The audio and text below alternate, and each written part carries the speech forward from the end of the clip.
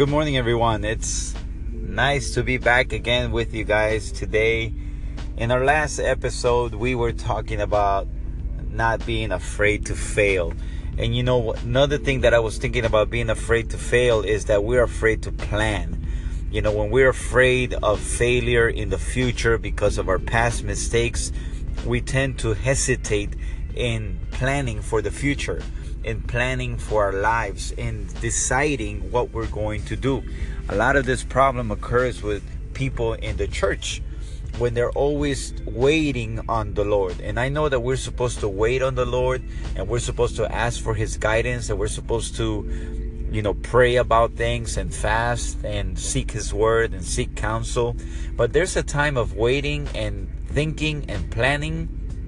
And there's a time to do, and there's a time to act, and there's a time to activate that faith. The Bible says faith without works is dead. So we could actually say, listen, I have faith to do this, but if I don't accomplish it, or I don't plan, or I don't even put an outline to what I want to do, that faith is basically dead. It doesn't mean anything. It's worth nothing according to Scripture if you want to go and study the Word in that way. Now watch this. When we fail to plan because we're afraid of the future and we don't plan, John Maxwell has this saying that says, if you fail to plan, you're planning to fail. Okay, if you fail to plan, you're planning to fail. And one of the dangers of not planning or not achieving things in your life is that you go into the state of idleness.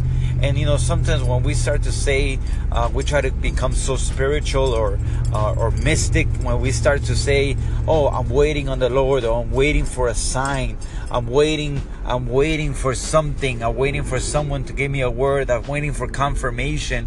What if that confirmation doesn't come? What if you don't feel it the next day?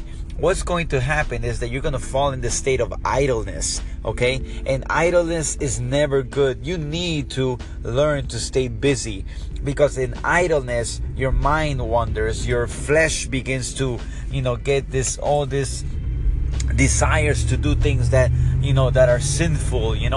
When idleness comes, it's almost like you're on standby for whatever comes your way, and that is never a good thing. A man should always be with purpose. A woman have to be always with purpose. When you walk with purpose, you know where you're going. You take advantage of the 24 hours that you have, the 365 days of the year. You accomplish things, you get things done, and everybody's blessed by it.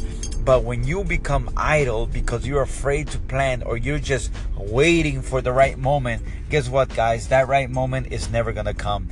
So I want you to think about that. Today is the best day. Seize the moment. I have this new thing going on in my head, in this life where I'm living in right now, is that I gotta take advantage of the moment.